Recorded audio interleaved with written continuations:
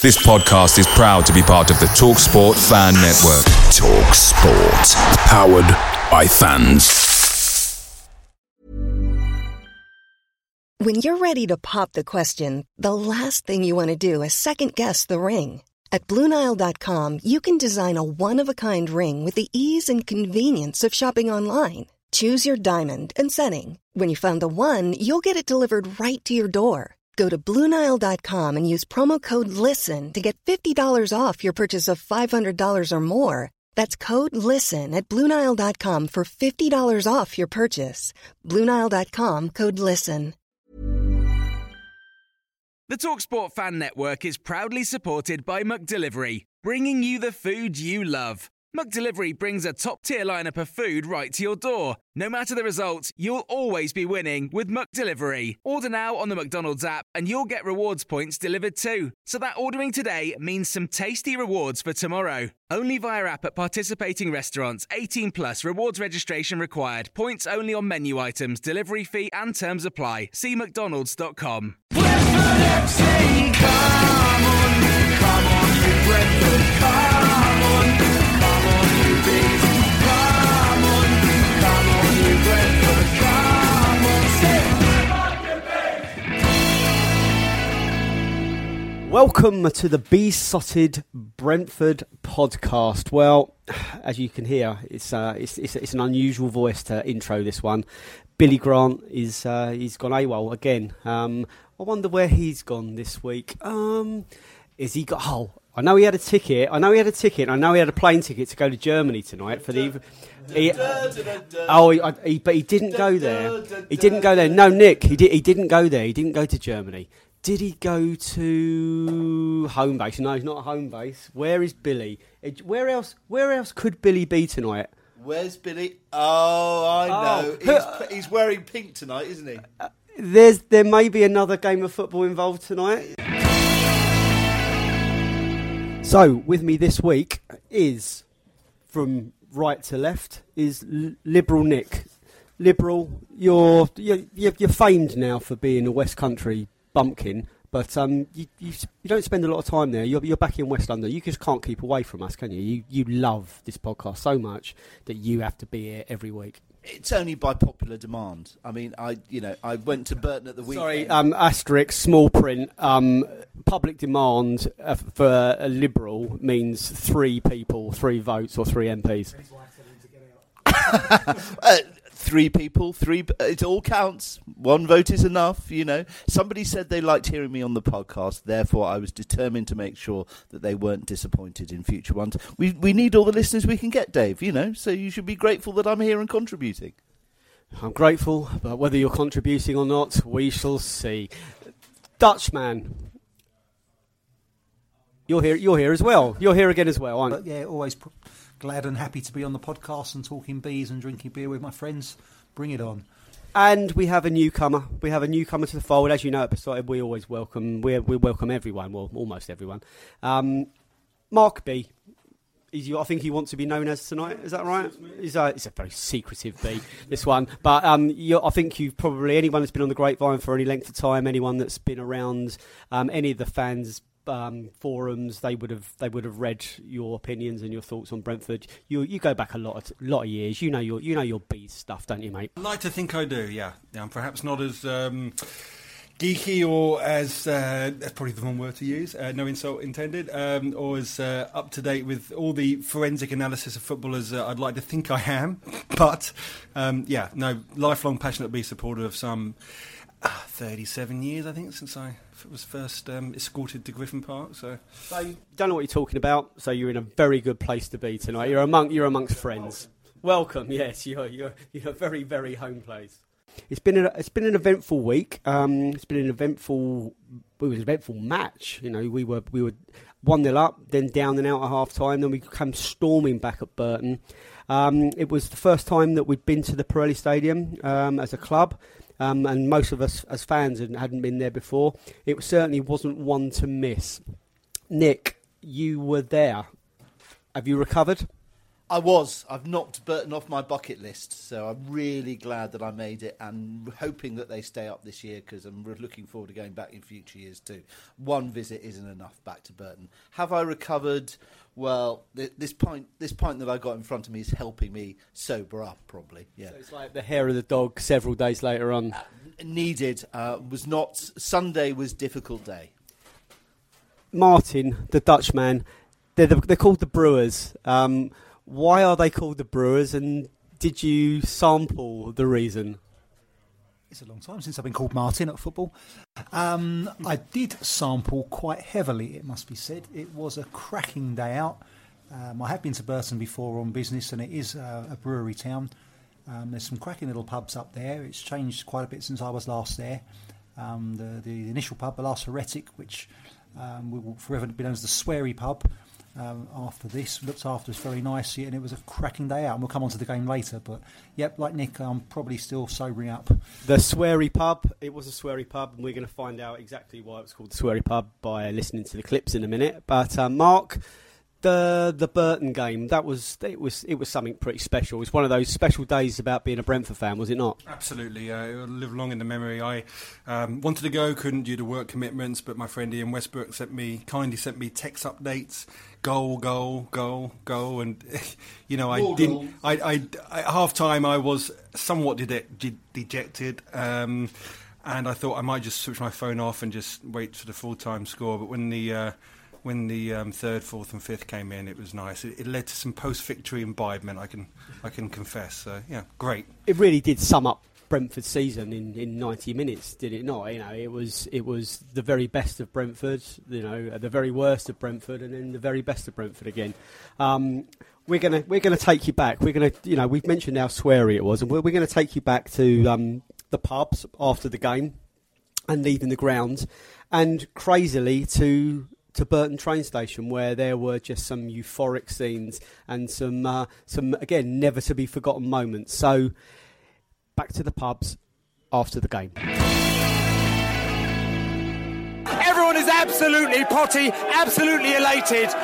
We were 3-1 down at half-time and we were looking rubbish, we were looking abject, we were looking out of it. But the second half, what a second half. The Bees absolutely turned it around the second half. And I've actually lost count of how many goals we scored in the second half. But it was absolutely brilliant. We've come out of this ground, we've won this game. Brentford winning 5-3. Absolutely teething tremendous, as we said. Absolutely. It was a great match, wasn't it? It was absolutely quality. Why'd you get one? Best second half in ages. First half awful, second half amazing. So I'm going to ask you, how come we can be so terrible in the first half and then we just turn it around? I actually think Bentley told him what the fans were thinking behind, because I think Bentley went in and said, look, we need to do it for the fans, because he was given a look just before half time as if to say, they need to sort it out, we ain't playing. Oh, what a fucking game, honestly, amazing. Couldn't ask for anything better, honestly, amazing. This is why I come here. This is why I travel halfway in the fucking country to watch these fucking showers set. Win 5-3! Yeah! Wait, I'm going to ask you though, it was 3-1 at half time. Did you think it was all over? Honestly? No, not at all. I thought it'd be 5-1. You want the truth? Yeah, I'll tell you the truth, right, Bill. right. You know me, Bill. That's right. No, I thought we'd be thrashed. I thought they wanted it more. I thought we was shit. 2-0 all the way. It was a game of 2 halves, wasn't it? Wasn't it? How is it not a game of 2 halves? When you're 3-1 down at half time, looking at a 5-1, 6-1, 7-1. See you later. Mate. Yeah, you owe me a beer anyway. Guess as good as it gets, isn't it?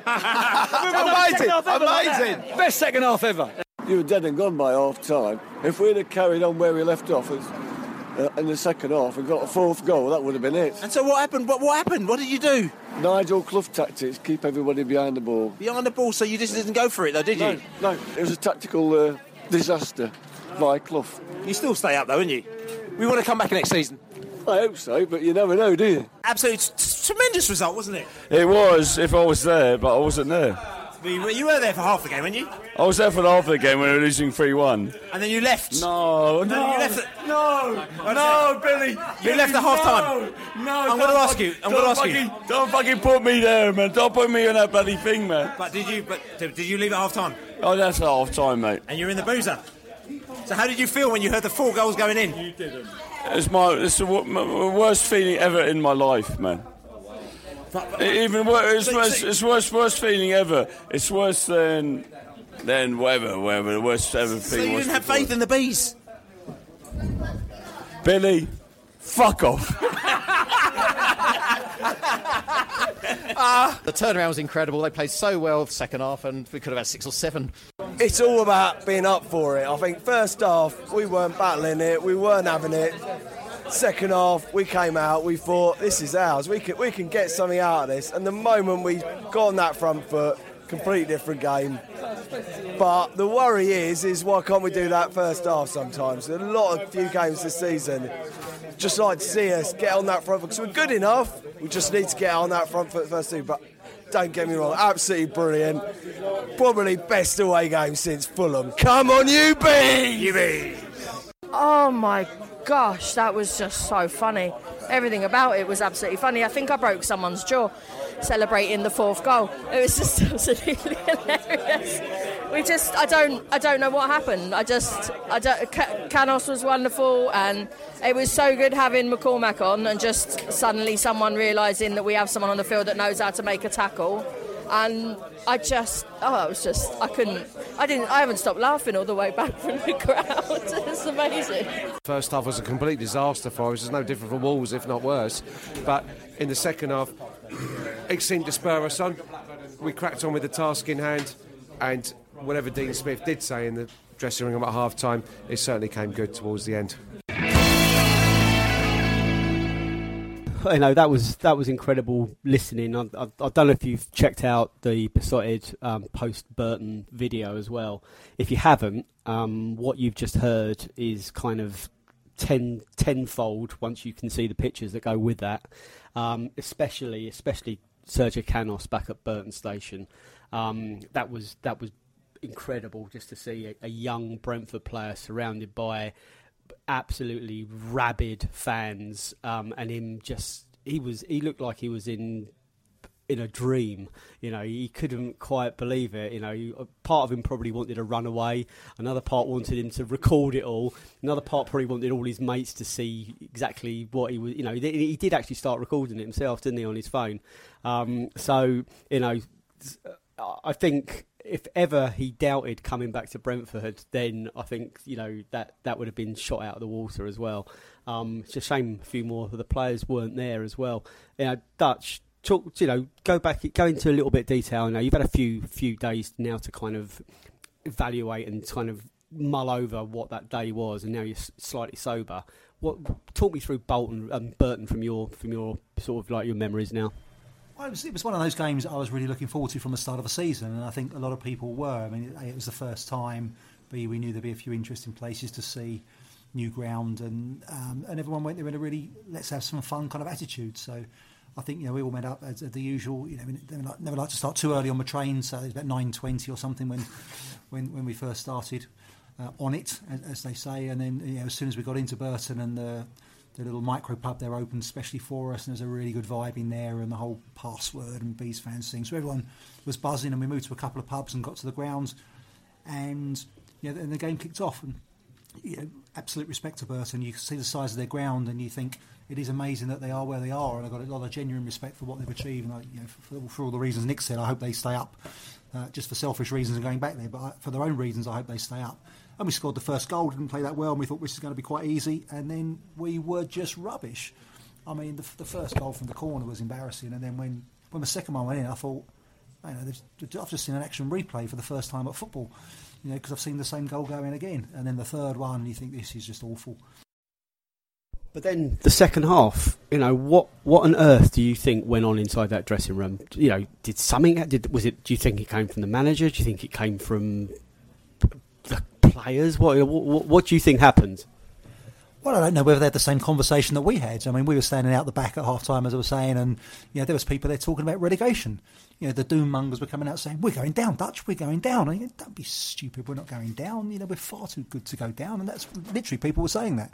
I can't believe that's what we said in the dressing room. But whatever they said, you know, we woke up, and I think we just played to our strengths from the start of the second half. We know we're good going forward. We know we can score goals. I think this Brentford side, more than any that I can remember, supporting them is always going to score some goals, and I think that always gives you confidence you can get something out of a match.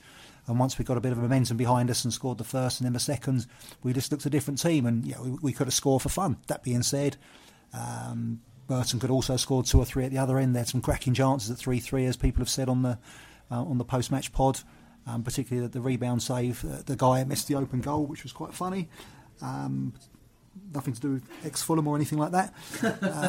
But, once we're on top of a team, we are sort of, flat-track bullies, or whatever the saying used to be in cricket. But, you can go out there and we could hammer teams, and we could have ended at 6, 7, 8, 9 at the end of that game. But it was just a really enjoyable day out. People falling over, people, just having fun. People had set out to enjoy that game, and I very much enjoyed it. Mark, I think as a Dutchman touched upon, at half time there were people saying we were going down. Yeah, we clearly aren't going down, and we clearly aren't going. We haven't been going down for several weeks now. Do you think that this kind of slightly irrational kind of we've still got 9 games to go. We're not going to get no points during those 9 games, and at the time we have 47 points on the board.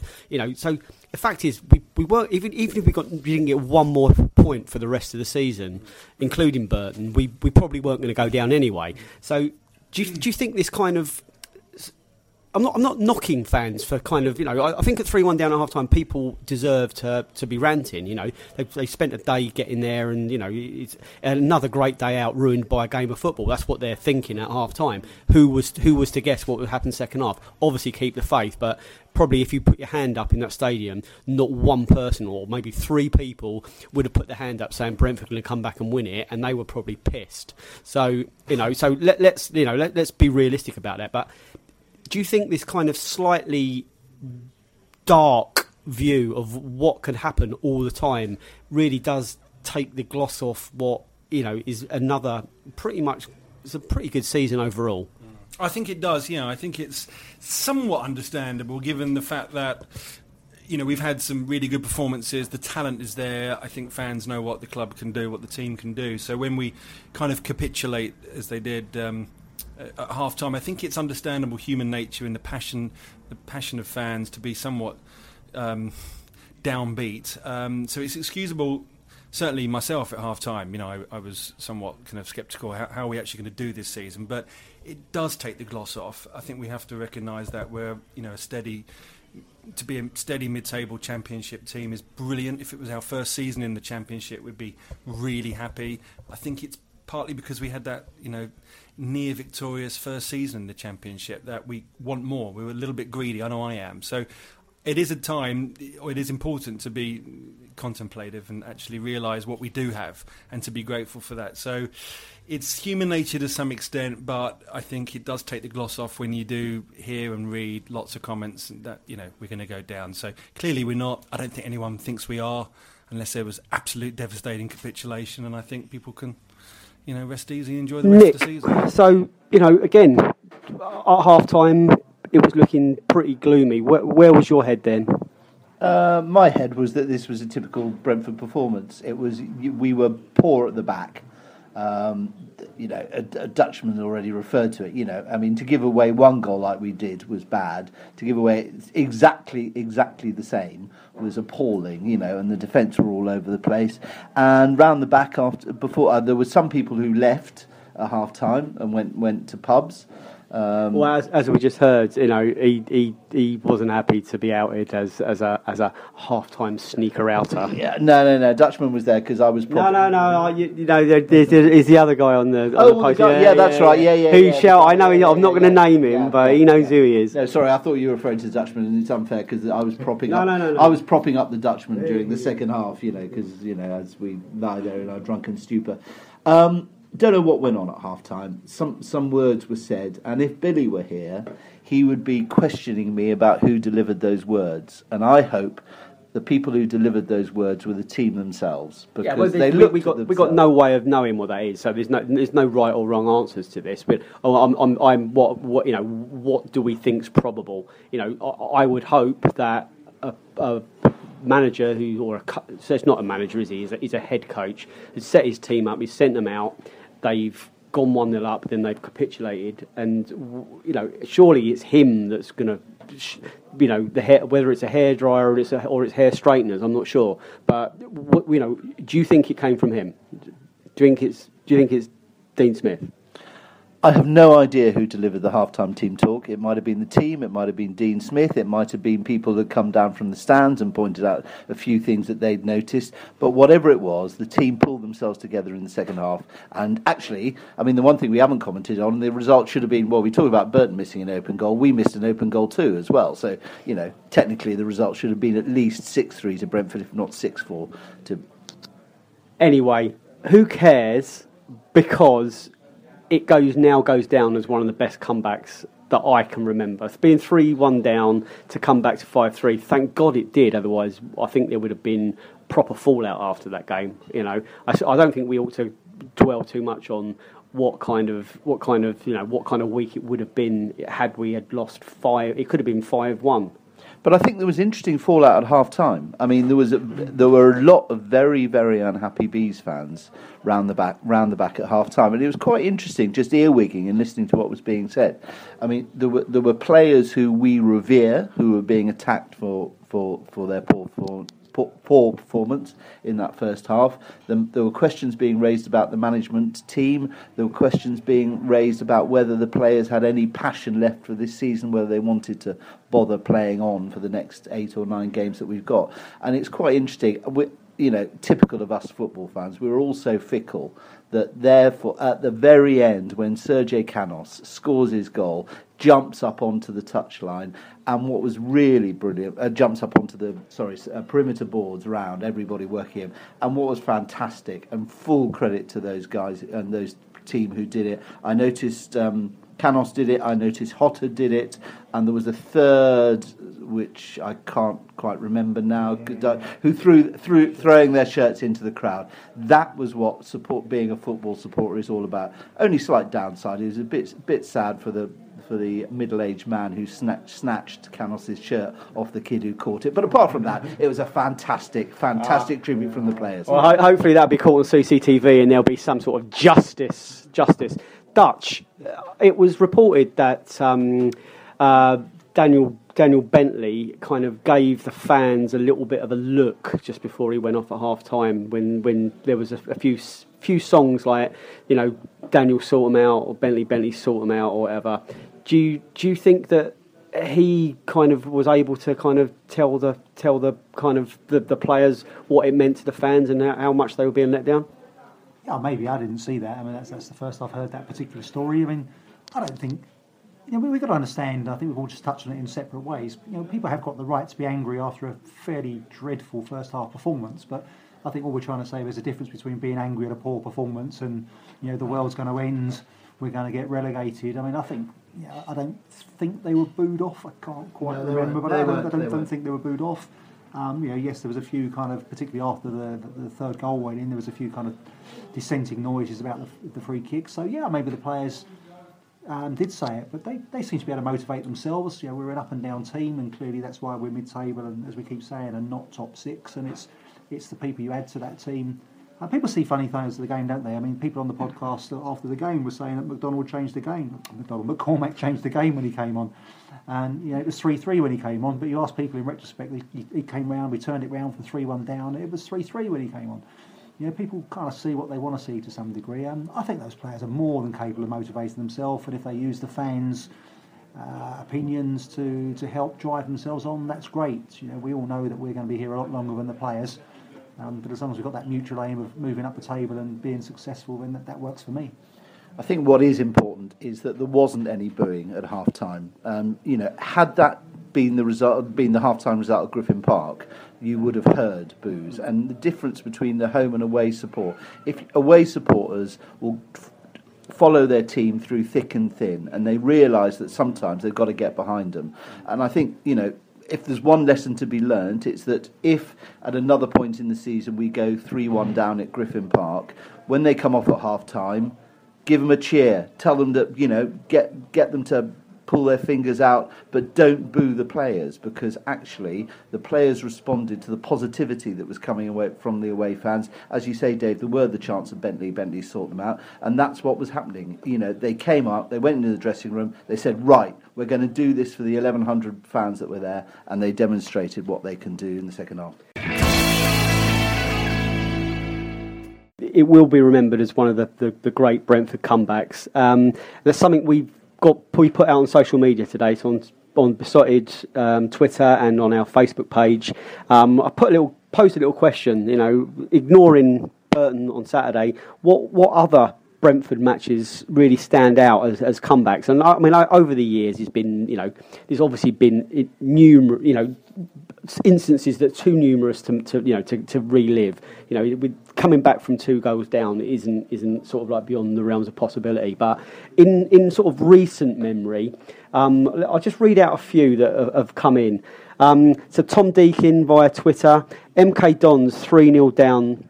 Come back to 3-3 with Leon Legg scoring in the last minute. A game that I think Dutchman was going to talk about in a minute, or Lib. Toby, Peterborough away, 1-0 and then 2-1 down, and we came back to win 4-2. That's the game where Tony Folan scored that absolute wonder goal. We'll try and I've got that somewhere. I've got the goal. I'll try and put that up. That was stunning. Tony Folan, what a player that he could have been and should have been for us. Paul Moyes, 1982, Doncaster away. We drew 4-4 after being 4-1 down. Mahoney, McNichol, Roberts and Bobby Booker scored the goals that day. I think we had a player sent off as well, so I wasn't there at Bellevue. I was there a couple of years later for a 2-2 draw. Yeah, I wasn't allowed to go to away games. I was too young, believe it or not. Ian Westbrook has come back with Blackburn Rovers at home in the League Cup in, I think it was 1989. I think we were 1-0 down from the game at Ewood Park. Then we were 3-1 down in the tie, and we came back on the night to win 4-3. It was an amazing game. We played some amazing football, and then we went out on aggregate, but it was a proper cracker. And then Portsmouth back in April 2013, more recently, losing 2-1 with 5 minutes to go. Bradley Wright Phillips equalised, and then Clayton Donaldson scored the winner, and the scenes we caught on video, on the Beesotted video that day, were absolutely incredible. We combined that with the Bees player commentary, and then I think the combination of those two, it was absolutely stunning. And again, we'll post the link to that. There are other instances, and let's just go around the table very, very briefly, just to call out any other instances that aren't listed, or any of the favourites that are on the ones that I've just called out. Mark? Well, as you said, Portsmouth being 2-1 up, Bradley Wright Phillips equalising, and then Donaldson, I think, was that a last minute winner or very, very late in the game? It was amazing. I mean, I think we were really pushing. I think that took us to third in League One, and I think then we realised this could be it. And I don't think I've experienced such euphoric scenes at Griffin Park. I mean, as a game, it wasn't, make or break, but it was just that comeback kind of attitude that they had, and it was dramatic. Yeah, so I loved that game. Yeah, I'll remember it for a long time. The roof did come off Ealing Road that afternoon. Dutch, any of those, or you got a personal favourite? Yeah, I'm going to go for a typical Brentford one, actually. The one I'm going to go for is Bristol Rovers at home in around 94, when we were 3-0 down. And Sir Denny Mundy came on as sub, or he was moved up front, or he came on as sub with about half an hour to go, and scored the legendary hat-trick to bring it back to 3-3. I remember being on the left side of the Ealing Road, of the New Road, watching that one, and everyone celebrated like mad. And of course, we then did the traditional Brentford thing, and we let Bristol Rovers get the fourth goal, and we lost 4-3. But for those 20 minutes when it was on, it was the best comeback that I can remember. Again, yeah, Denny, for younger listeners, Denny Mundy was he was a pretty average player, and he was a midfielder, and for reasons that are, again, typically Brentford, we didn't have any strikers, so we played him out of position, and he was an absolute revelation. And he had one trick. He was called the Denny Mundy Twiddle.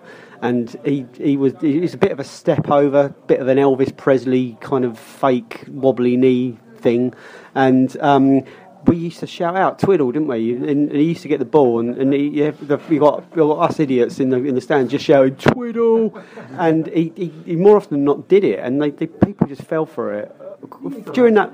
He got about 13 goals that season, I think. I think he ended up our second or third top scorer from a makeshift end of the season centre forward, and he was a great entertainer. He was a top bloke as well, actually. I seem to recall when we met him, he was a very decent guy and great company. Yeah, we've been down to Bournemouth a couple of times and met him. We interviewed him for the fanzine, and then more recently we met him on the pier, and we had a couple of beers with him on Bournemouth. Was it Bournemouth Pier or was it Boscombe Pier? One of the piers we met him, and he had a couple of drinks with us. So yeah, he's another one that was at Brentford for a very short time, really, but he left with the fans behind him, and he's got great memories. The Lib. Yeah, I mean, I do remember the MK game. New Year's Eve 2011, we went 3-0 down. Gary Alexander scored a 2 for us. I mean, Gary Alexander, I think it was... yeah, exactly. I mean, two for Gary Alexander. I mean, quite amazing. Charlie McDonald, who actually used to be one of my favourite Bees players, scored for MK Dons, so my heart was a bit broken on that stage. And then we had that last-minute winner by Leon Legg. Last-minute equaliser by Leon Legg to go 3-0. That was a sort of one of the high points of the Rosler era for me. It was one of the things that... Was that the infamous glass that wasn't thrown at Robinson, at Smugginson? Or was that the next year when we came back to draw with them again? I can't remember. Was that when Dele Alli made his debut, or an early debut for MK Dons? Was it Dele Alli? Never heard of him. No, I read about him the other day. Yeah, whatever. Another one of those. No, Denny Mundy, Dele Alli, they kind of followed the same kind of trajectory. So there you go. This it's been a few. I'm sure you've got your own. If you've got any more that's kind of they've kind of escaped us, then please add them to the links on the Beesotted website and or Twitter and Facebook. The other thing we want to talk about is again the scenes back at the Burton train station where you've got a player, Sergi Canos, is kind of catching a train. Catching a train, it's disgraceful. It is in this day and age when they to Manchester. Yeah, to Manchester, blimey hell. Maybe it was his own Louis Vuitton train that was going to come. We didn't actually see. Did anyone see him go off? No. So he might. We left him standing on the platform. Well, he still might be there for what we know. If there's a bloke speaking Spanish in the waiting room at Burton Station, tell him how good he is and start singing a song to him. But I'll start on this one. Seeing players catch the train back, I think you were there, Dutchman. I know you said you can't remember, but I was on the train back from Reading back to Twickenham or Teddington or wherever it was I was living at the time, and Jean-Paul Javeret, who had just played and scored for Brentford, got on the train, and we were quite late, so there wasn't many bees on there as well, and he sat with us and he chatted for most of the way back until I think he got bored and moved to a different carriage. But yeah, Jean-Paul Javeret, he, again, one that you may not remember. Have you seen a player on any public transport or opening it up, a player that you just saw where you really didn't expect them? Dutchman. I remember when we played Dagenham and Redbridge away in 2009, and I did Google that just to check the date. I'm not as Anaraki as you think. Actually, probably no one thinks that, because my knowledge isn't good enough to be called an Anaraki. Anyway, in 2009, and there was the game where it was postponed because of a power failure. And we all stood in the forecourt for about an hour waiting for the game to go on and laughing and joking because it was on TV and they were meant to do it, and then it didn't happen. I remember we all decided must have been about 8:30, 9 o'clock, we had to go home. And Glenn Paul was just standing there in his club tracksuit, not knowing how to get home. And we told him that he could come back on the tube with us, and we were going for a curry in, I think, the Strand somewhere. He declined, but we directed him to the tube station anyway. And it always makes me laugh, a bit like Sergi, that these players, they're always in their club gear. Sergi's there. I mean, Burton's not the most scary place in the world, I'll give it that, but he's still there on his own, or wearing his Brentford stuff in the middle of nowhere. And it's quite funny that they all got the key and the badge. But yeah, Glenn Paul, I don't even think he was pleased to see us, to be honest. Actually, you asked me earlier, and I said I couldn't recall if I'd met a player. I think it was about a year ago. I was in the news service is on the M25, the southern stretch. Nathaniel Chabola. I'm not very good at pronouncing the names. Was in the queue in front of me, and you mentioned how often it is that you see players in their kits. Well, I wouldn't say it's very often because I've only ever seen a player outside a game once, and he was in his kit. And I've never seen someone with a stack full of or so many sweets, basically. He had all the spearmints and all the mints and all the things that you find in small little rotund containers that somehow make your breath amazing and are going to attract all the beautiful women. So he must have really bad halitosis. Yeah, and I didn't have the courage to tell him that, but I think he'd just been playing for at Brighton for Reading. I don't know if I think it was an FA Cup replay. So anyway, yeah. So Reading players, they stink. There you go. Lib. Well, apart from, as several listeners to this podcast would have also, we've all shared trains back from far-flung outposts up north. Trip from Carlisle rings a bell, but some of the Manchester trips as well. When we arrive at Euston, normally there it's quite late as well, particularly the long distance trips, and there is the coach waiting for them at Euston. A couple of times I've tried to beg a lift back to West London, but never been successful at that. But my most unusual sighting of a player is not a Brentford player, actually. It's I once sat next to Steven Gerrard on a plane to Brussels. And you might not say. Well, I had no idea why he was going to Brussels. There wasn't any Liverpool game. There wasn't any Liverpool connection. So no idea why he was going there. But what really intrigued me, and this will sound a bit naughty, but he was reading the Daily Telegraph, and he wasn't just reading the sports section of the Daily Telegraph. He was reading in some depth the editorials and the opinion pages of the Daily Telegraph. And ever since then, my impression of Steven Gerrard has changed. I'm not going to even try and get to the grips with what you're... Are you saying you thought he was stupid? No, I thought that he was more of a left-winger coming from Liverpool, so I couldn't understand why he was reading the Telegraph. It's probably because it was free and it was handed out on the plane. But yeah. Yeah, but so was the Daily Mail. I was reading the Mail because that was free. I've just remembered another one, sorry to do two.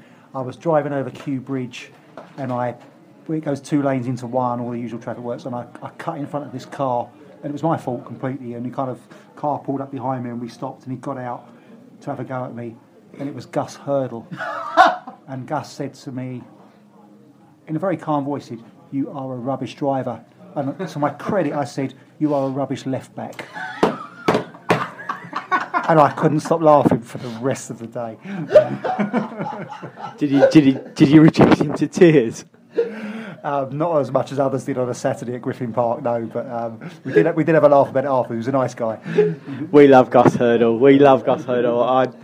That's Gus Hurdle. If you are listening to this, you're welcome to any social, any time, and if Dutchman will give you a lift there and a lift back and prove to you he is not a rubbish driver. Okay, Tuesday night just gone.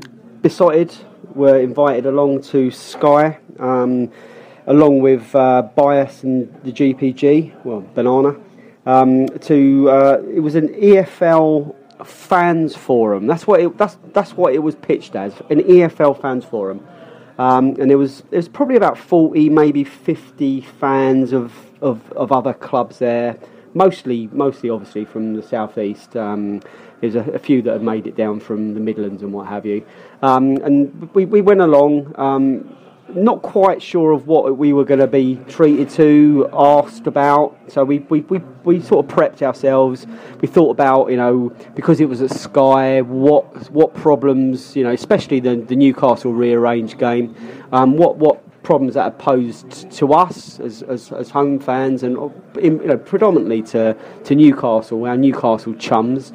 Obviously as fellow football fans, you're kind of aware that it was hastily rearranged. The game had already been moved once, and they had to kind of get down here at great expense for a game that Sky had put on at the last knock-in. So, there's a few other instances, and a few other questions that we were talking about the game in general. About the state of the game and safe standing and how fans are kind of portrayed or seen or treated. So we turned up with an open mind, as we always do, and the signs were there. Let's put it this way: the signs were there. There was I'm not a parody, I'm not a stereotype, but there was no beer, no beer at all. That's, you have a fans forum, you expect a pint of beer. I'm not saying you turn up to get lashed, but a pint of beer. Instead of beer, there was elderflower, lemonade, and raspberry cordial. Obviously, the choice of tea or coffee. Or hot chocolate, I think. And then there was another cordial that I didn't go back for. Mini burgers, nice grub. And we were sort of ushered in into the Sky Cinema, which is a lovely cinema. And there was a can of water and some popcorn on our seats, like it was a cinema, like there was going to be some entertainment. And it was a very confusing can of water. It was a resealable can, which I think no one could open. So it was like watching chimpanzees trying to open an orange.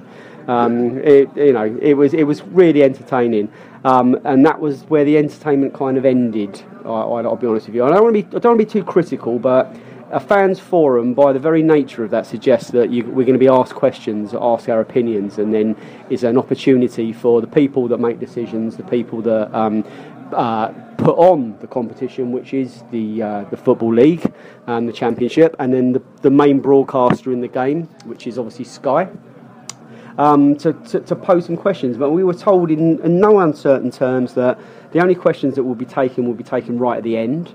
And then what happened then afterwards was there was a presentation by Mark Rowan, who was head of communications at the EFL, and they were,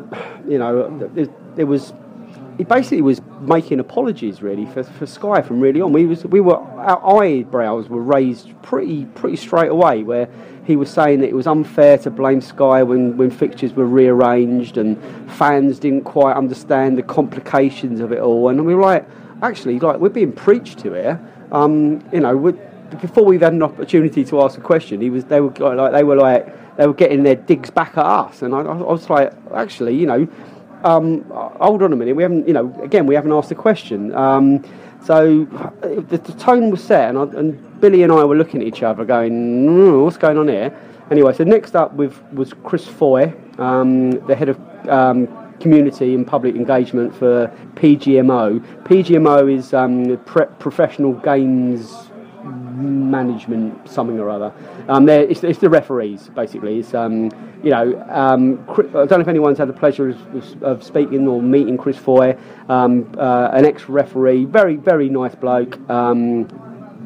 He talks us through some rule changes, and it was pretty entertaining. A lot of people had seen that before already, but he to his credit, it was a kind of an engaging 20-minute prez, but again, no questions. So this forum, what's happening with the old forum? Scott Minto, who obviously you probably remember playing for Chelsea, Charlton, and someone else. He came on and talked about his experiences with referees and. Again, nice, but forum. It's a forum. So we kind of Billy and I looked at each other again, and we just decided we'd just knock it on the head. So we buggered off. And then I'm so glad we did, because from what I hear, what happened afterwards, it just got worse. Gary Hughes, who was head of football at Sky Sports, gave a very corporate slideshow on why Sky love football. Went on about how the audience love Ian Holloway, and then he talks about renewing talent, and they're frequently looking at retired players and managers, because that's what fans want. And we don't want Ian Holloway. He's annoying. And then he talks about innovative ways, and want to bring fans closer to the game, striving to innovate our coverage, and basically it was marketing speak. And he talks about how Sky were looking at ways of getting closer to the dressing room, basically. So, you know, they were looking at ways of getting cameras and microphones into half-time and pre-match team talks, because fans want that. And then, a couple of people asked, there was a show of hands, you know, who wanted that, and no one pretty much put their hands up. You know, no one really wanted it. It's interesting maybe for 1 or 2 games, but every game, you know, the half times where you go and have a, you know, get another beer or go and put the kettle on. You know, you don't want to listen to, you know, players and managers. You know, it'll be recorded. It will be dull. So this is the push. I think the push from Sky is that, you know, that's the way football is going to go. This is the way their coverage is going to go. You know, in the MLS, that they've got access to all areas, and you know, I think that's what we should be expecting anyway. So we're thinking forum. This isn't a forum. You're still telling us, and you're asking what people think about this, and then we give you an opinion that doesn't back you up, and they say kind of like, oh, we're going to do it anyway. You know, our marketing and our samples and our pressure groups tell us this is what fans want. Like, you ask the fans what they want, and they go, not really interested. That's kind of, well, you know, you're not real fans anyway. So there was questions at the end, apparently, because I was at home by that stage enjoying myself. And they were told, the fans that were left were told that they had to stick to only the topics that have been discussed. So you could only talk about referees, you could probably only talk about rearranging games, and you could only talk about access and Sky's coverage. No real burning issues there.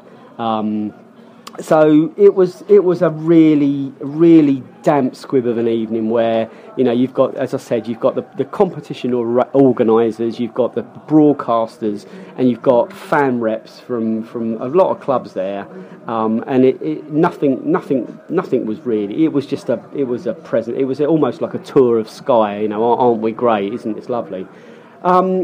Nick, you know, I know you weren't there, and I don't want to dwell on it too much. I think it's good that we report it, but you know, there's so many burning issues in this game that am I right to feel disappointed that I feel like I'm being treated as a stereotype, or kind of I'm being treated as someone to talk down to rather than really engage with? No, although I was glad to hear that you went home to enjoy yourself rather than pleasure yourself when you return home. But I'm going to go off on a rant here. This is you're painting pictures with words now. I'm going to go off on a rant. This is typical of the way that the football authorities treat football supporters, because actually what Sky and the EFL could have addressed last night is why on earth were Newcastle fans asked to travel all the way down to London to watch us on a Monday night. You know, they could have addressed why on earth it is that, never mind miking up, you know, managers and players in dressing room at half time, why isn't it that referees are not allowed or told that they should come out after a game and explain why they made some of the decisions that they did? It is typical of the footballing authorities, whether it be the Premier League, whether it be the FA, whether it be the EFL, that they treat us fans like SHIT. You know, they're not concerned with the people who go to the games. I mean, I have Sky. I have to say I don't really watch the Championship coverage because I'm not really interested in what the other teams are doing in the Championship. I'm only interested in Brentford. And the coverage that Brentford get from the footballing authorities, unless it's the live games, you know, on Channel 5, where normally, you know, the last section of the highlights and what have you. But it is typical that people treat football fans as though we're idiots, as though we have no interest in the game, as though we should be kept in the dark and treated like mushrooms. Until that changes, until the football and football authorities and Sky understand that we are passionate football fans with something to say, what they could do is listen to podcasts like this, and they'll realise, because we're not unique in doing this podcast, I'm pretty certain that if you went to every Championship club, I'm looking around the room and people are nodding. If we went to every Championship club, there is at least a podcast or at least a website containing views as passionate as ours. Why doesn't Sky do a programme focusing on those? Why don't the EFL promote the fan culture that way, rather than telling us what we should believe? The EFL has start treating us as customers and as people who are interested in what football is and the way it's going to develop, rather than just telling us what they're going to do. But I will bring the other two in, but from personal experience on Tuesday night, and again, forgive me if I've got this very wrong, but there was kind of middle-aged executives in very nice positions reading out their job descriptions, pretty much saying, "This is who I am, this is what I do, this is our focus," and they're gonna manage or mismanage, whatever way it will be, another 5 years of malaise where nothing actually changes. Nothing ever really changes for the better. They make noises and they say we're going to engage with fans, and this is an opportunity. No one person that went to that thing on Tuesday night will waste their time. It was 4 hours. Right, no one will waste an evening to be kind of presented to. They could have sent that through as a YouTube. And I would have turned it off after 5 seconds. And I don't want to listen to I mean, it's not his age, and it's not. I don't want to listen to these executives justifying their salaries, and it's almost like they're not actually interested in what we say. Dutch, Dave, sorry, can I just, before you go to Dutch, can I just jump in there? I mean, not to embarrass you and Billy, because there are other examples around in Championship clubs as well. But why aren't Sky and the EFL going out to people like you and saying, produce us a promotional video, tell us what it's like to be a supporter of a football club, tell us why you want people to come along and stand on the terraces or sit in the seats and go along to the clubs. Because the good thing for Sky, you look at the Championship games. The few Championship games I do watch on Sky, there are vast sways of seats that are empty seats there. What the EFL should be doing is encouraging people to attend live games, not just sitting at home on their arses watching it on Sky. I'll give you my truthful answer to that, and it may not make me any friends, but they don't ask, not just me and Bill. They don't ask fans like us, and it's not just, we haven't got the monopoly on experience. So like fans like most of you listening to this that have done your time, they don't ask fans like us because they are scared of asking real fans, because they, in most cases, have bullshitted their way into these positions and they feel threatened by it. And it's the same, it's an old boys network, and it's an ex-players network by and large, where they sort themselves out and they divvy it all up, and they carry on earning amazing money, and nothing ever changes because they don't really engage with fans that know what they're talking about. FSF is making huge strides into that environment, but still there's an us and them. There's a real north-south divide in terms of people decision making and fans who they make decisions on behalf of fans, and they don't actually know what the fans want. And this is one of the areas, and we'll get onto this in the new stadium, it's the thing that scares me the most about moving ground, whether it's our ground or anyone else's. People make decisions because they think it's in the best interest of fans, and they're not actually aware of what real fans we want. Dutch, going back to forums and fans forums and opportunities. You weren't there, and that's not because for any other reason, but you weren't there. But what would you expect from an opportunity like that? Beer. Yeah, no, a beer. Okay. Well, maybe two, but I was just thinking, listening to that, I mean, it's two things really. One, you're miking up players and miking up refs. How about miking up fans? That would make a more interesting TV show, wouldn't it? Just like miking up fans at games. Heavily edited. Well, potentially, although there's been some players beefing their way along. But I think seriously, part of their problem is that there's so many different types of football fans that, are we as people who go home and away the people that they're really interested in terms of what Sky presents?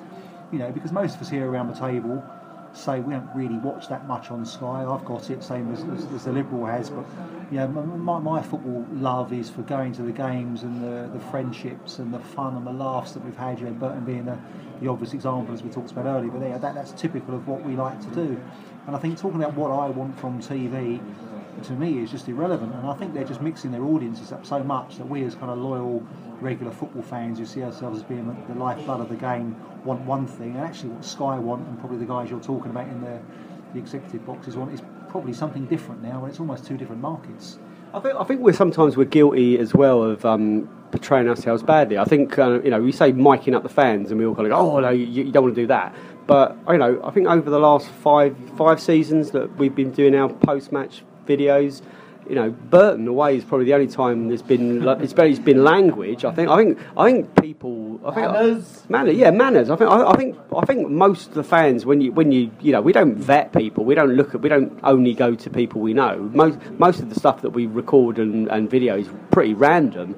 And I think people know how to behave once they're asked an opinion, and I don't think there's a problem with that. I'm not saying that's what you were suggesting, but I think that they don't actually want fan content, And again, it's been a big thing this week. I don't know if you've been aware about it, but it's Norwich, Aston Villa, and I think Birmingham City have had massive pull downs on their fan experience content.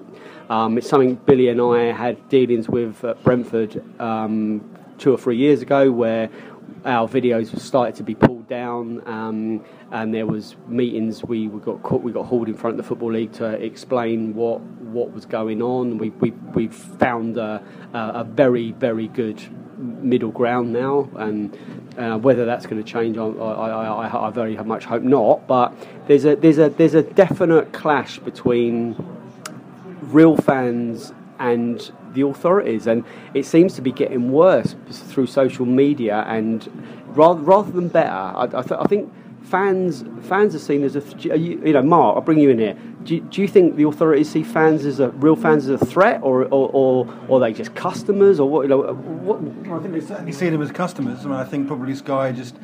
I don't have a huge deal to contribute on this subject, but I imagine Sky are very much aiming their audience towards the armchair supporter who don't or can't get to games. And that's understandable. And incidentally, I would say I think their coverage of Brentford has been really very good. I couldn't make the Villa game. I was poorly, so I watched it at home, and I thought it was an excellent coverage. It really did get, to some extent, under the skin of being at the ground. So I'm not going to lambast their coverage of the games I've seen, Brentford and other Championship clubs. But yeah, I think they do. They're numbers people. They want the profit. The bottom line is everything, and so customers rather than fans is the pejorative for them. I think they could be so much more engaging. So it's quite disheartening to hear that they haven't really been engaging in this supposedly engaged fans forum that they've held. So. I think also, at Brentford, we're still in that middle ground, aren't we? Most of us here have all supported. Well, all of us here have supported us for a long, long time. We've come from the lower leagues, Division 4, Division 3, in old money. We're still we're a little bit in limbo now. We've just hit the big time for us, and we still think of ourselves as being that kind of user-friendly, independent-based club, and you can just see where it goes. Hence, around this table, there's more than one of us here saying we're not sure we ever want to go up because, this is where we're at, and we're kind of slightly outside of that Sky bit. We might. If Brentford are playing and I can't make it, it's great to watch it on TV, but I don't really care about what goes on around it. I just want to see the game. In the same way as we listen to Bees Player or whatever means that we listen to it, and I think we're just in that limbo really, because were we to go up, that all changes, and we've probably got our foot in two camps. If we have any misgivings about Sky's coverage or TV coverage in general, it will only be augmented if we make the Premier League. I mean, we have to accept that is part and parcel of just going up. We have less control. It is about the money, and you have to be grateful for what you get back in return. Yeah, but I go back to the basic point, is that without fans, football is nothing. And if Sky, if the EFL, if the Premier League continue to do as they are doing, they will find that the only people that will be watching their product will be those in China. But is that a problem for them? If it becomes a TV audience, it's a problem for us as football fans, but you have to ask them, is that a problem for Sky if all the games. No. It is. So we have to remember the bottom line is for Sky, it's about subscriptions. So the only thing they want from fans is atmosphere. They want us to frame their games. They want us singing. They want us to make those games look like they're as important as the hype that's gone into the game, into the build up to it. That's all Sky ultimately want is us to be singing. It's EFL's job to make the clubs successful and to sell tickets. That's their ball, is to make sure there's enough of those noisy fans coming into the game to make the attendance figures and the revenue generated by that. But it's actually becoming less about the revenue generated by fans and more about the revenue that's being paid by the broadcasters. Well, I mean, there's a simple solution to that. Every game that Sky televise, there should be free admission to the for fans, and the loss of income to the club should be made up by Sky. Because actually, by that way, you could get a full-ish stadium. It won't be completely full, and Sky would get the atmosphere they deserve. But you weren't able to make that suggestion to Sky last night, by the sounds of it. If you can make that liberal policy, you might get another MP next election. I would also suggest that to make fan engagement even greater, just to definitely sponsor a player to stand at the local station platform at the end of the game and be interviewed and mix with the fans. That would help, and to dispense more free elderflower.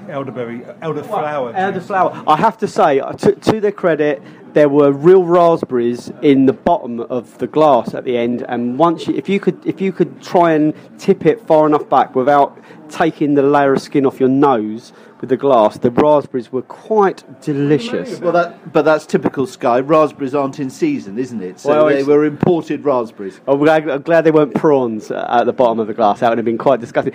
But we're going to go into a quick twang, but after the twang, I think this leads us into a really good article that appeared this week on a blog site called In Bed with Maradona, and an article that was written by Tom Reed. So after this, we'll be back to talk about that article. Preaching to the converted on the old Brentford front, because we know what makes Brentford special. That's why we're special. That's why we go every week. This is why we're kind of nervously anticipating the move to the next stadium, while we're kind of really cautious about getting too overexcited about having a new stadium until we know exactly what that new stadium is going to be like. Why we're really into celebrating every second of every moment of every match that we've got left. It's possibly less than 100 games to go. It's possibly less than 75 games to go now. You and I know, and all you listening now know how quickly these games come and go. Like life seems to whiz past, and you always seem to be at Griffin Park. You think, oh blimey, this is really good. How many times have I been here? And we had that conversation a few weeks ago of how many games we thought we'd all been to. Griffin Park is a unique place. I go further than that and say the fans that fill Griffin Park are as unique as the place itself. It's whether we can encapsulate that and move it 2 miles up the road. Reading this article, Nick. What did it make you feel? B, what did it leave you thinking? And was it pleasure or was it worry? It made me feel less because it was in bed with Maradona rather than in bed with Madonna. It was romanticised because but that's every journo romanticises about Brentford, that romanticises about the terracing, it romanticises the fact that we've got 4 pubs on the corner despite the fact that one is now closed as well. But I thought it was a good representation of what it is to be a football fan. I mean, I was surprised by some of the observations. The guy talked to some of the people in and around the stadium, and there was one person who said that they wouldn't be going to Larnell Road when it was built, the new ground. What it showed is that it's fans that make football, and as I've said before on this podcast, I mean, the important thing is that the Brentford team building Lionel Road and involves all the fans, and so far to their credit they seem to be doing so, in making sure that Lionel Road is a stadium that fans want to go to, and where we can sit, we can stand, we can mingle with our friends. We don't need to worry the fact that we'll be sitting next to some bore or standing next to some person that we don't want to be seen with. I do that every week. Well, that's the close proximity that you and I have, and that's what drags me the 170 miles that I have to go. The culture of bullying that exists on this podcast. Exactly. Dutch, you've been to more games at Griffin Park than me because you're older than me. No, that's just a fact. I wasn't having a bitchy swipe at you. I'll do that later on, mate. We'll have a cat fight out in the car park. You and me, Dutch. We're gonna have Queensbury rules and all that. Yeah, I'm gonna meow you out, mate. Meow meow. Yeah, we're gonna bitch. We're gonna have a slap bitchy fight later. No, getting back to a serious point.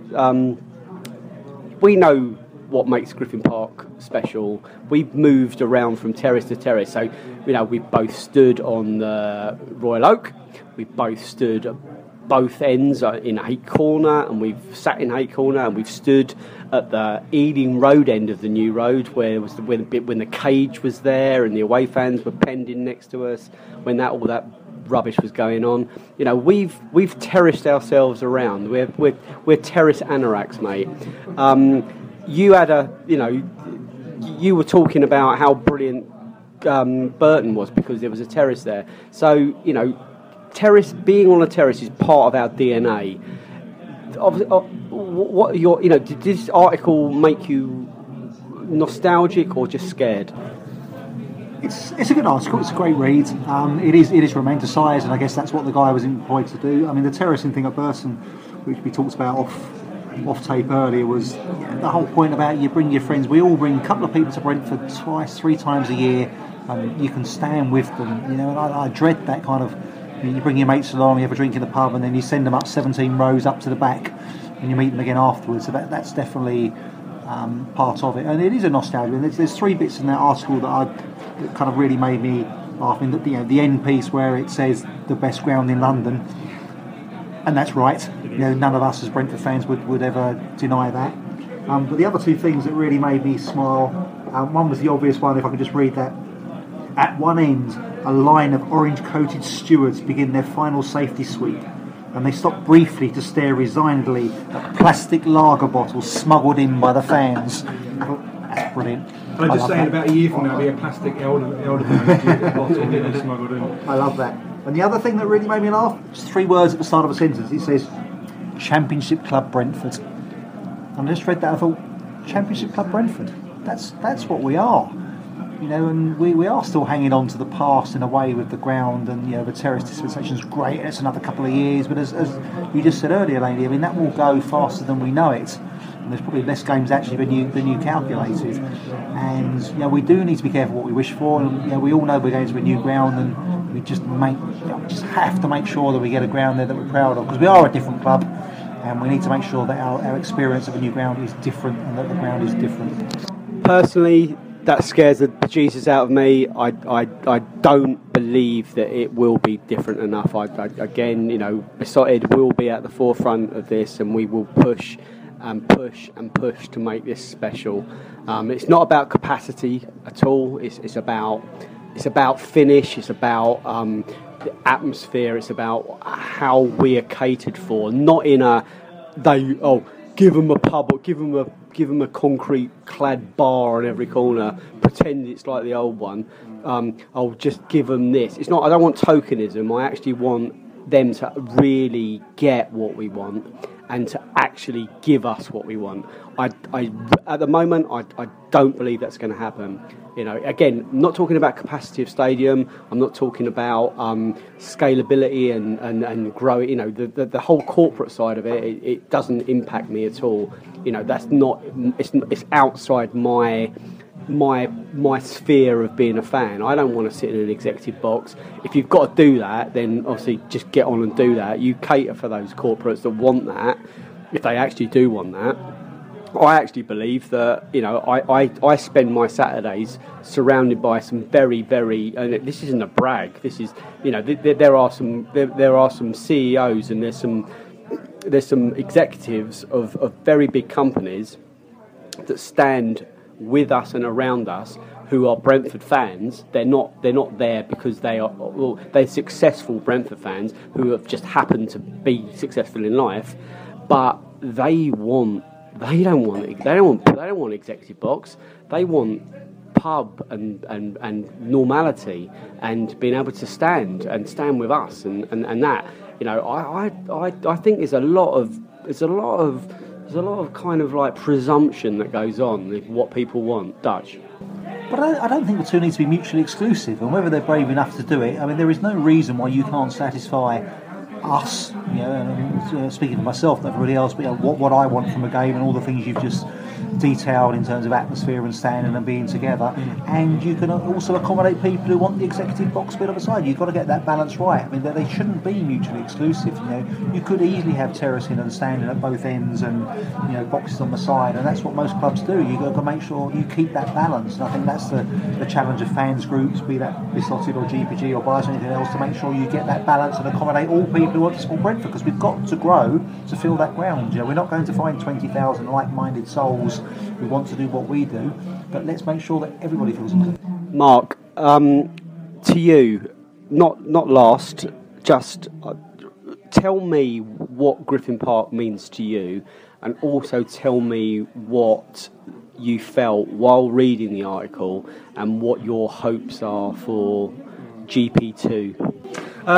Griffin Park to me is an intimate, entirely authentic, close to the pitch kind of experience. It's the real thing, and I know a lot of away fans go to Griffin Park, much like some of us went to Burden. Unfortunately, it wasn't myself, but, you know, for that experience that is gradually being lost. I agree with the Dutchman on your sentiments there. I think the two aren't mutually exclusive. I'd hope, wishful thinking here, that the powers that be will make Lionel Road a stadium that is acoustically superior, is ergonomically laid out so that it is more inclusive. It isn't just a concrete bar attached to every corner. I hope that would be the case. I know we have to move, and I think with that, you know, the attendant promise or potential of Premier League football comes with it.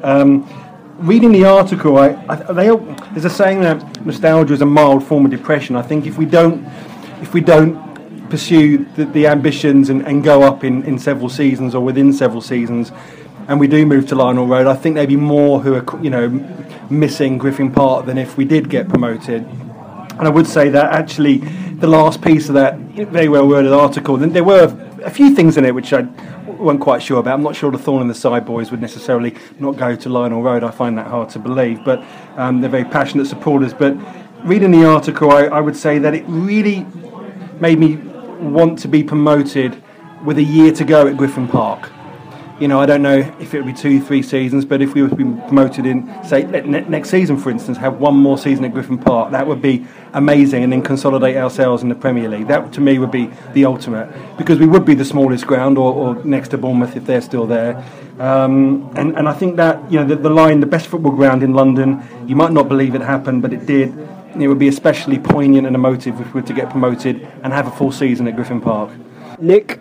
There is something to be said for actually what the club could be doing in terms of its marketing for Lionel Road is installing safe standing, and then saying that this is the first and the only ground in London where you can come and stand and watch football. And I think there will be a lot of people who will be attracted to that.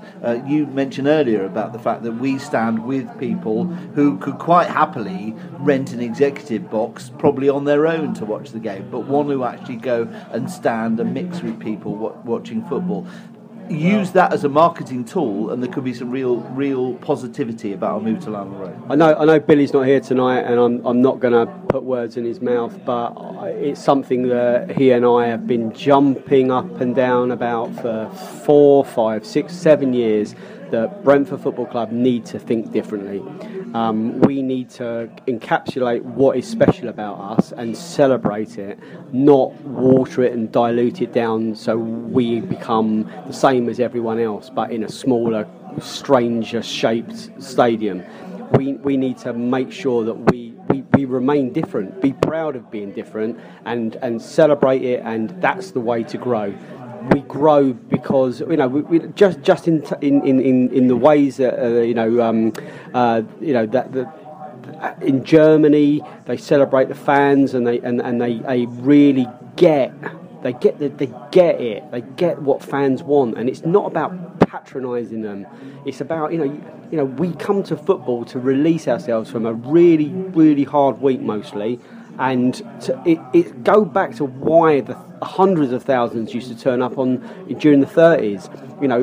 It's the working class game. It is the release of the drudgery and the monotony of work, and you get out and you take your kids and you go with the family now, but you just go and enjoy your 4 or 5 hours of one of your 3 days in the week. Get back to basics. And I just hope that we can start to think more differently easily.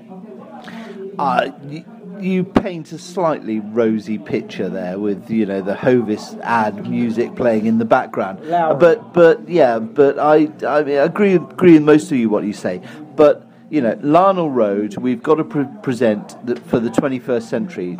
Dutch mentioned it, there will be people who will be wanting to go along and play computer games at Larnell Road as much as there'll be the old fogies and old farts like us who want to be able to go to a pub and then stand at the ground. And it is a really difficult compromise that the team have got.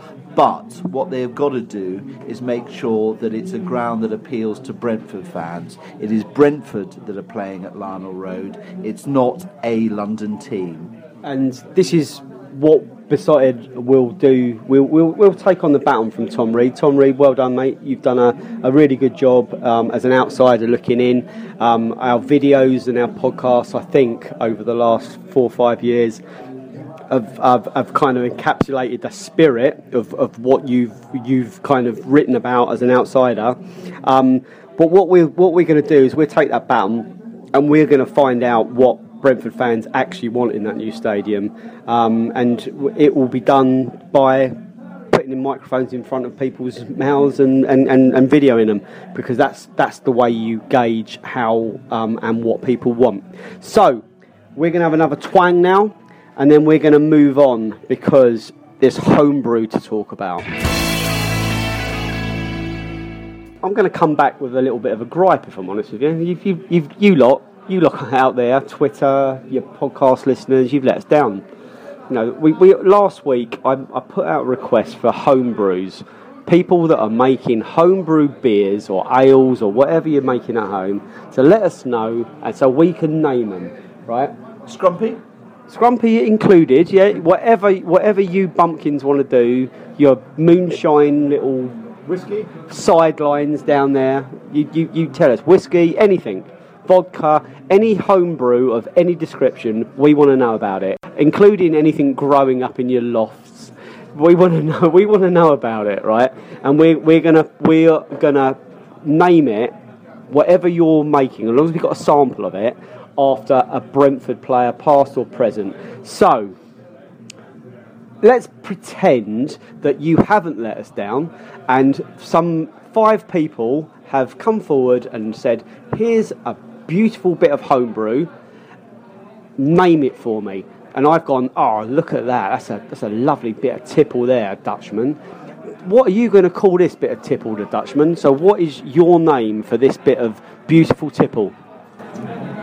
Mine are fairly serious for once for me. I mean, I like the idea in kind of East End style going to have a pint of Benhams, because that kind of sounds like it should be right. But I think if we're going serious, and I still think the fullest thing is somewhere to explore, a pint of GPA, a bit of Griffin Park Ale, seems to be a really logical brew that, not homebrew, I think the big brewery should consider, in tribute to their history and everything else.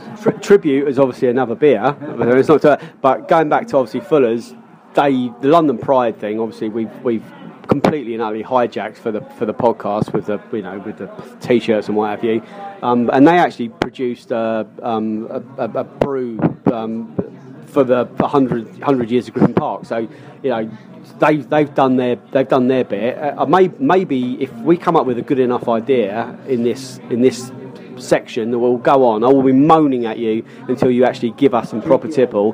GPA is up there. Lib.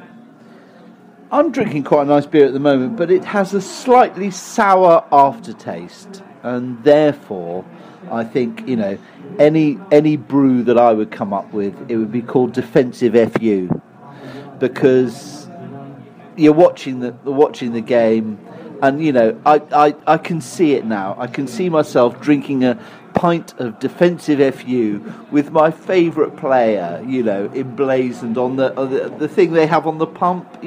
I can see his face being on that, and it would be a defensive FU. That would be my beer. Nice. I'll have a pint of that and a chaser probably. I might have some sort of smiley sambuca with that one. Mark.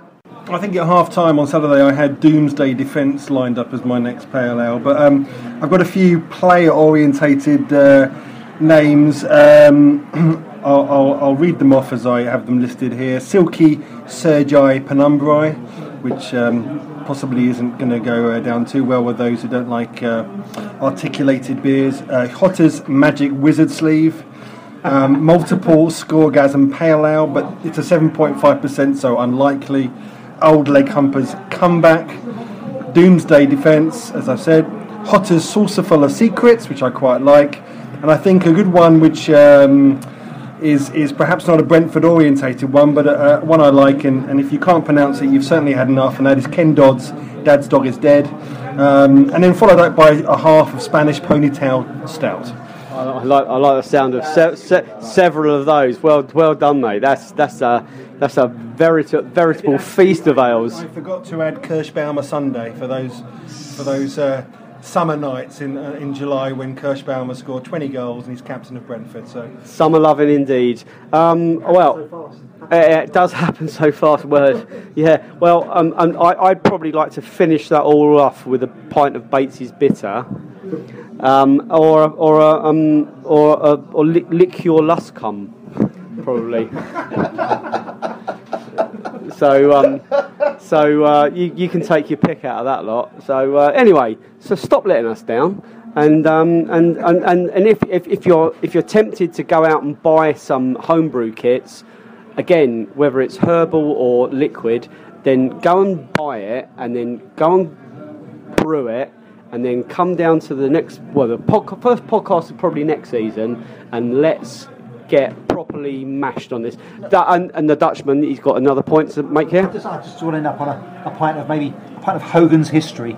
I was going to say, we need something. It needs to be light for the summer, because we'll need something to fill the gap in the 7 weeks that we don't have any football on. So we'll be able to sample each one, and we'll give you good publicity on a special Beesotted podcast for your homebrew each week during the summer break. And you might even be able to sell your shit through the website. Something else I should mention before signing off tonight is the big final Beesotted Social Club event of the season. Takes place on Sunday the 30th of April in Hammersmith. It's going to be a secret venue as always, something that will make you go, oh, interesting. So full details going to be announced with the lineup next week. 3 players absolutely confirmed, 3 Brentford legends again, different eras. Really excited about all 3, real characters.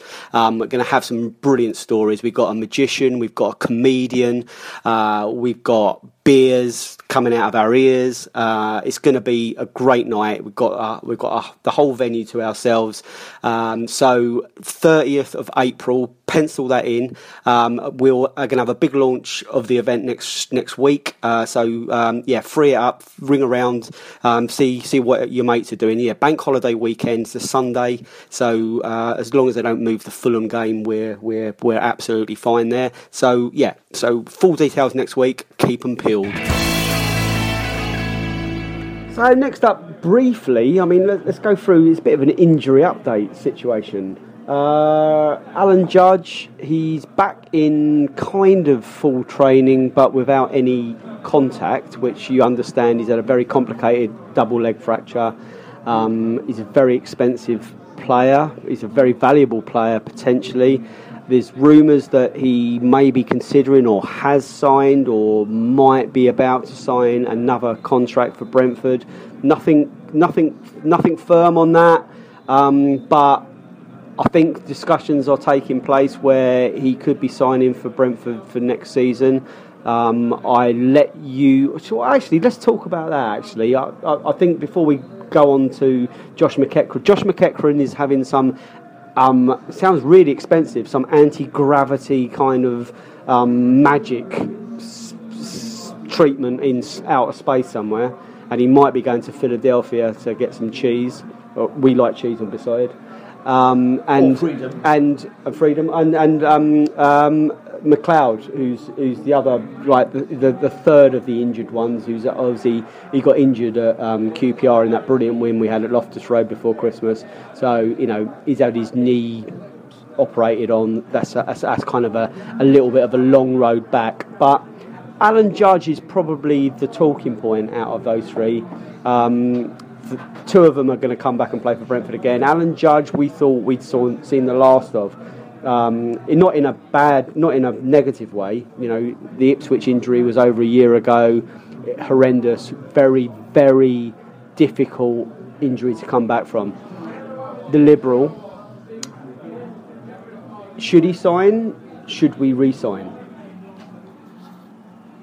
I'm not sure where Alan Judge fits in anymore. I think we've replaced Alan Judge. Very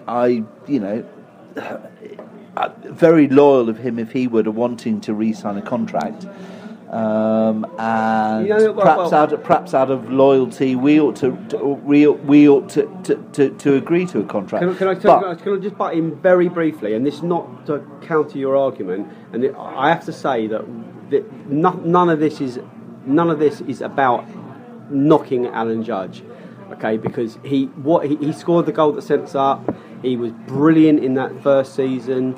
He was brilliant. He almost single-handedly dragged us through the dark point of last season until he got injured. And then you're right, you're 100% right, we moved on. But let's not forget, he's out of contract at the end of this season, and he's out of wages at the end of the season. Football is a cruel game. And if there are lots of teams that could benefit, we've seen teams in the Championship this season that could benefit from Alan Judge playing for them. I'm just saying that I'm not certain where at the moment Alan Judge would fit in our team. I think we have a lot of good players coming in. We've got a lot of good players already in that role. Where Alan Judge plays is not an area where we need somebody. We need a defensive midfielder, and Alan Judge is not that player. I wish Judgy, you said all the right things. I mean, I wish Judgy really well. There will be a place for him at some team. Whether it's at Brentford next season, I'm just not so certain. Yeah, I agree, and we're going to go, Dutch.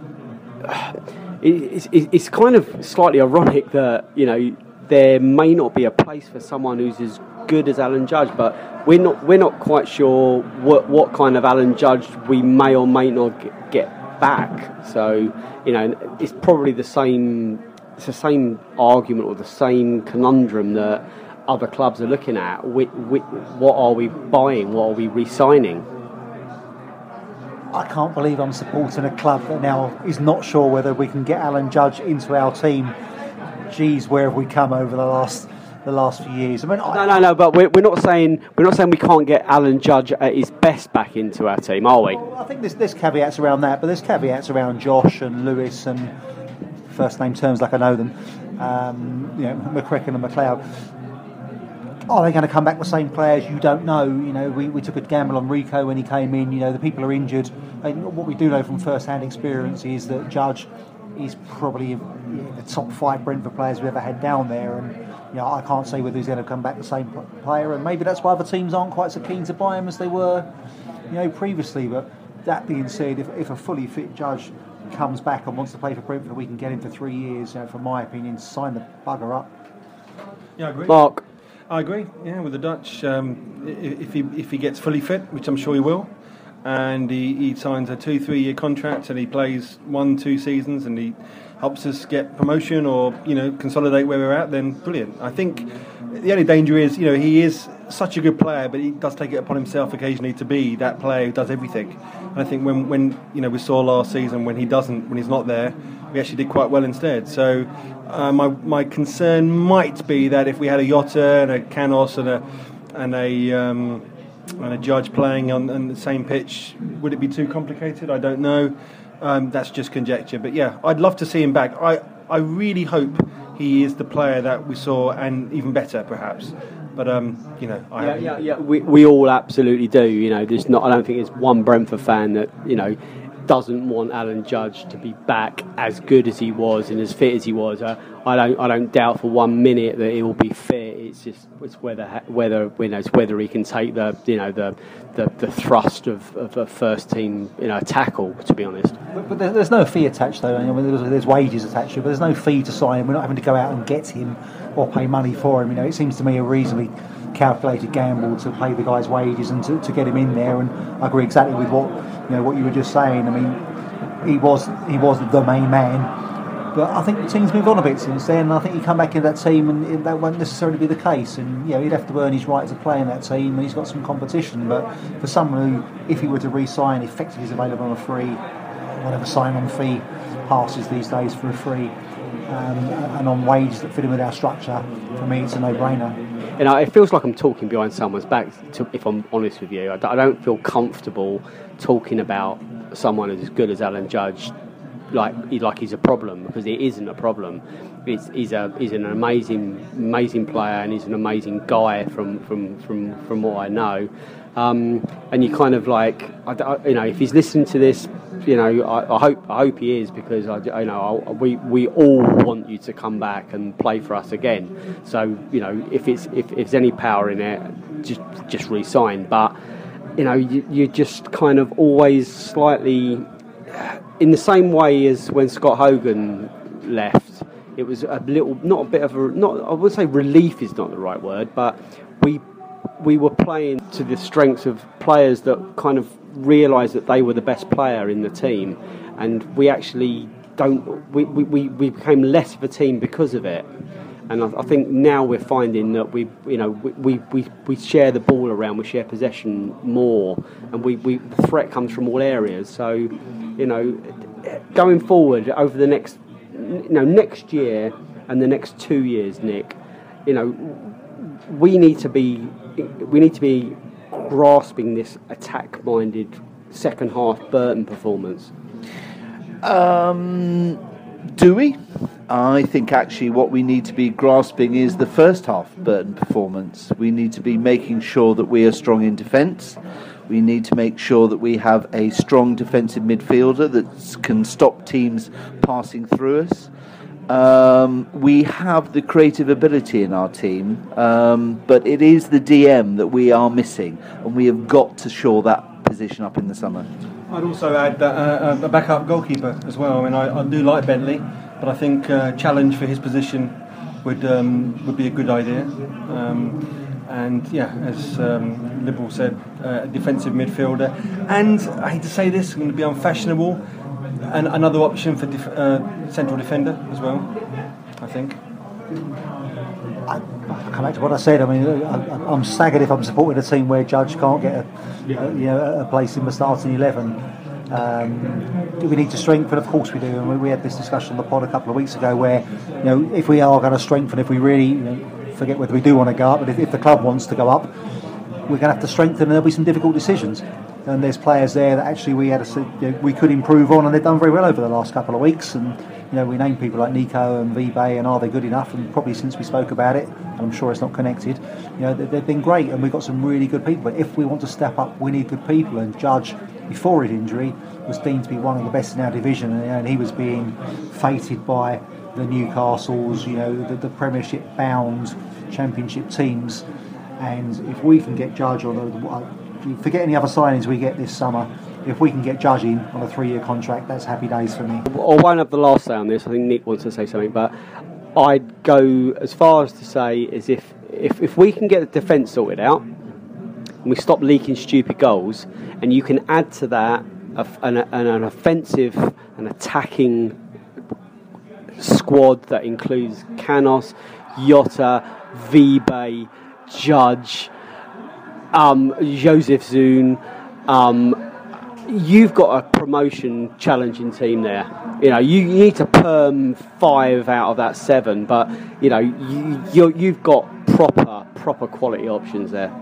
There'll be a lot of clubs, championship clubs, that could pay a lot of money for Alan Judge. I would take the money for Alan Judge and then spend it on, as I said, a defensive midfielder, shoring up our defence.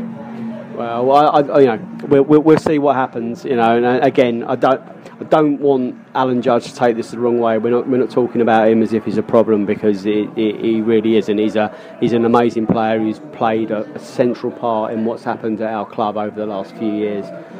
So you know, let's hope he can get back into contact, challenging, and let's hope he can get back ready, fit, and raring to go to be part of a Brentford squad, challenging and pushing for something extra next season. Last word on this, Dutch. All I would say is, if you want to be non-contact, just be as good as Jota, because no one can touch him. Like your style. Like your style. So that's about it, really. That's about it. We can't talk about a game that's happening this weekend because we haven't got one. And if I'm being honest with you, I'm quite happy about that. It's just nice just to have a week off. We can regroup, go again. We got nine more fixtures. Quite an intensive programme that goes on between now and the beginning of May. All that's left really to say is just like well done and congratulations, and just our best wishes go to all the Brentford players that have been called up for international duty. There's obviously John Egan that's going to hopefully play for Ireland on Friday night. Lasse Vibe and Bjelland, they're involved in the Denmark setup, and Brentford's B goalkeeper Ellery Balcombe, who's kept a clean sheet today against Saudi Arabia in England's win there, 2-0 win in Saudi Arabia. I think they're playing a couple more games on that tour. So yeah, it's great that not too many Brentford players at the moment are involved in international duties, because there's the old injury risk. The Dutchman, do you want to wrap this one up? We'll go around the table and wrap it up. There's no predictions. England are losing 1-0 at the moment against Germany.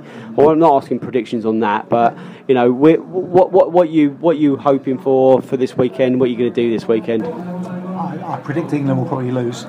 I'd love to see a situation where Jota and Canos are playing for Spain. I'd definitely enjoy that if they were to get to those heady heights. As for this weekend, no football for me. I'm one of those guys. I don't really have any interest in any teams other than Brentford. I don't do second teams or third teams or. Got no other chums in any other clubs. No, I don't really do that kind of stuff. So this weekend will be a non-football weekend, which is great. It also coincides with my wedding anniversary, or as it's called, the international break. And I shall be enjoying that and looking forward to getting back on the football tip in 7 or 8 days' time. Better to have an international break than a marital one, I hear. Mark, what are you up to, mate? I'm heading off to Spain on Monday, so I'm just brushing up on my Espanol. My local bar where I go to in Spain, in Andalusia, is a Real Madrid bar, and they show all the La Liga games, so I quite enjoy watching Sevilla and Real Madrid and the like. I'll be doing a bit of CrossFit and just really interesting bookkeeping, tax returns before I go away, so that's about it. Sounds fascinating, that, especially the last bit. Yeah. I'm up for the visiting the bars in Spain, but the old bookkeeping, good luck with that, my friend. Lib? One player we forgot to mention in our roundup was Rico Henry, who's playing for England under-20s. I mean, there are 5 players connected with Brentford Football Club who are playing for their national teams. You know, who would have imagined that 5 years ago? You know, absolutely incredible stuff. Myself, well, the clock's silage. You're doing the old silage. You've taken the words right out of my mouth. The clock, because the clocks go back this weekend. So sorry, they go forward. hey, wake up! They spring forward. They spring forward this weekend. It goes from 1952 to 1953 down where you lived. Exactly. So so it'll be an hour up an hour earlier to milk the cows, to make the silage, and to bring the British and to bring what's needed. It's like Camberwick Green down there, isn't it? I might be at Crawley for my sins on Saturday. They're playing Orient, but I'm doing a bit of a feature for Kick It Out. Can I ask what league that is? What division that is? It's League 7. 2? No, it's League 1. No, it's League 2. That's interesting, isn't it? Well, I know, but if I'm honest with you, let's big it up for Orient. We've given them plenty of crap over the last couple of years. Don't ever wish them to go out of the league. It looks like they're gonna. Looks like they will go out of the league. So from someone that was going toe to toe with us for promotion into the Championship, who will ever forget that game? At Brisbane Road where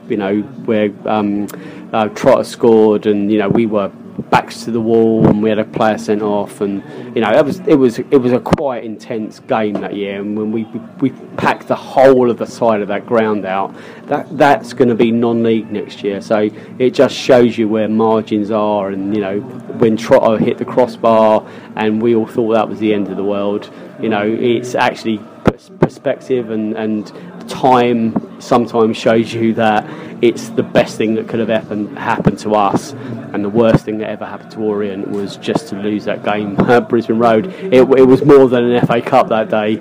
It was absolutely brilliant. So there we go. So England are losing 1-0 in Germany. Brentford aren't playing this weekend, but can we have a little bit of table tapping, please? Because we're going to wrap this one up by saying, "Come on, you Bees!"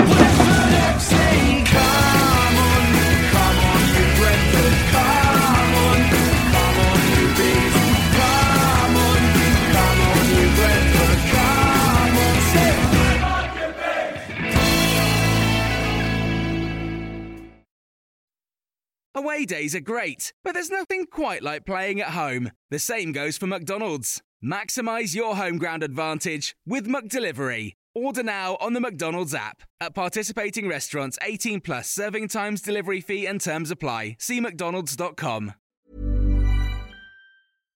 When you make decisions for your company, you look for the no-brainers. And if you have a lot of mailing to do, Stamps.com is the ultimate no-brainer. It streamlines your processes to make your business more efficient, which makes you less busy. Mail checks, invoices, legal documents, and everything you need to keep your business running with Stamps.com. Seamlessly connect with every major marketplace and shopping cart. Schedule package pickups and see your cheapest and fastest shipping options from different carriers, with rates up to 89% off USPS and UPS rates. And with the Stamps.com mobile app, you can take care of mailing and shipping wherever you are. Make the same no-brainer decision as over 1 million other businesses with Stamps.com. Sign up with code PROGRAM for a 4-week trial, plus free postage and a free digital scale. No long-term commitments or contracts. That's Stamps.com. Code PROGRAM. This podcast is proud to be part of the TalkSport Fan Network. TalkSport. Powered by fans.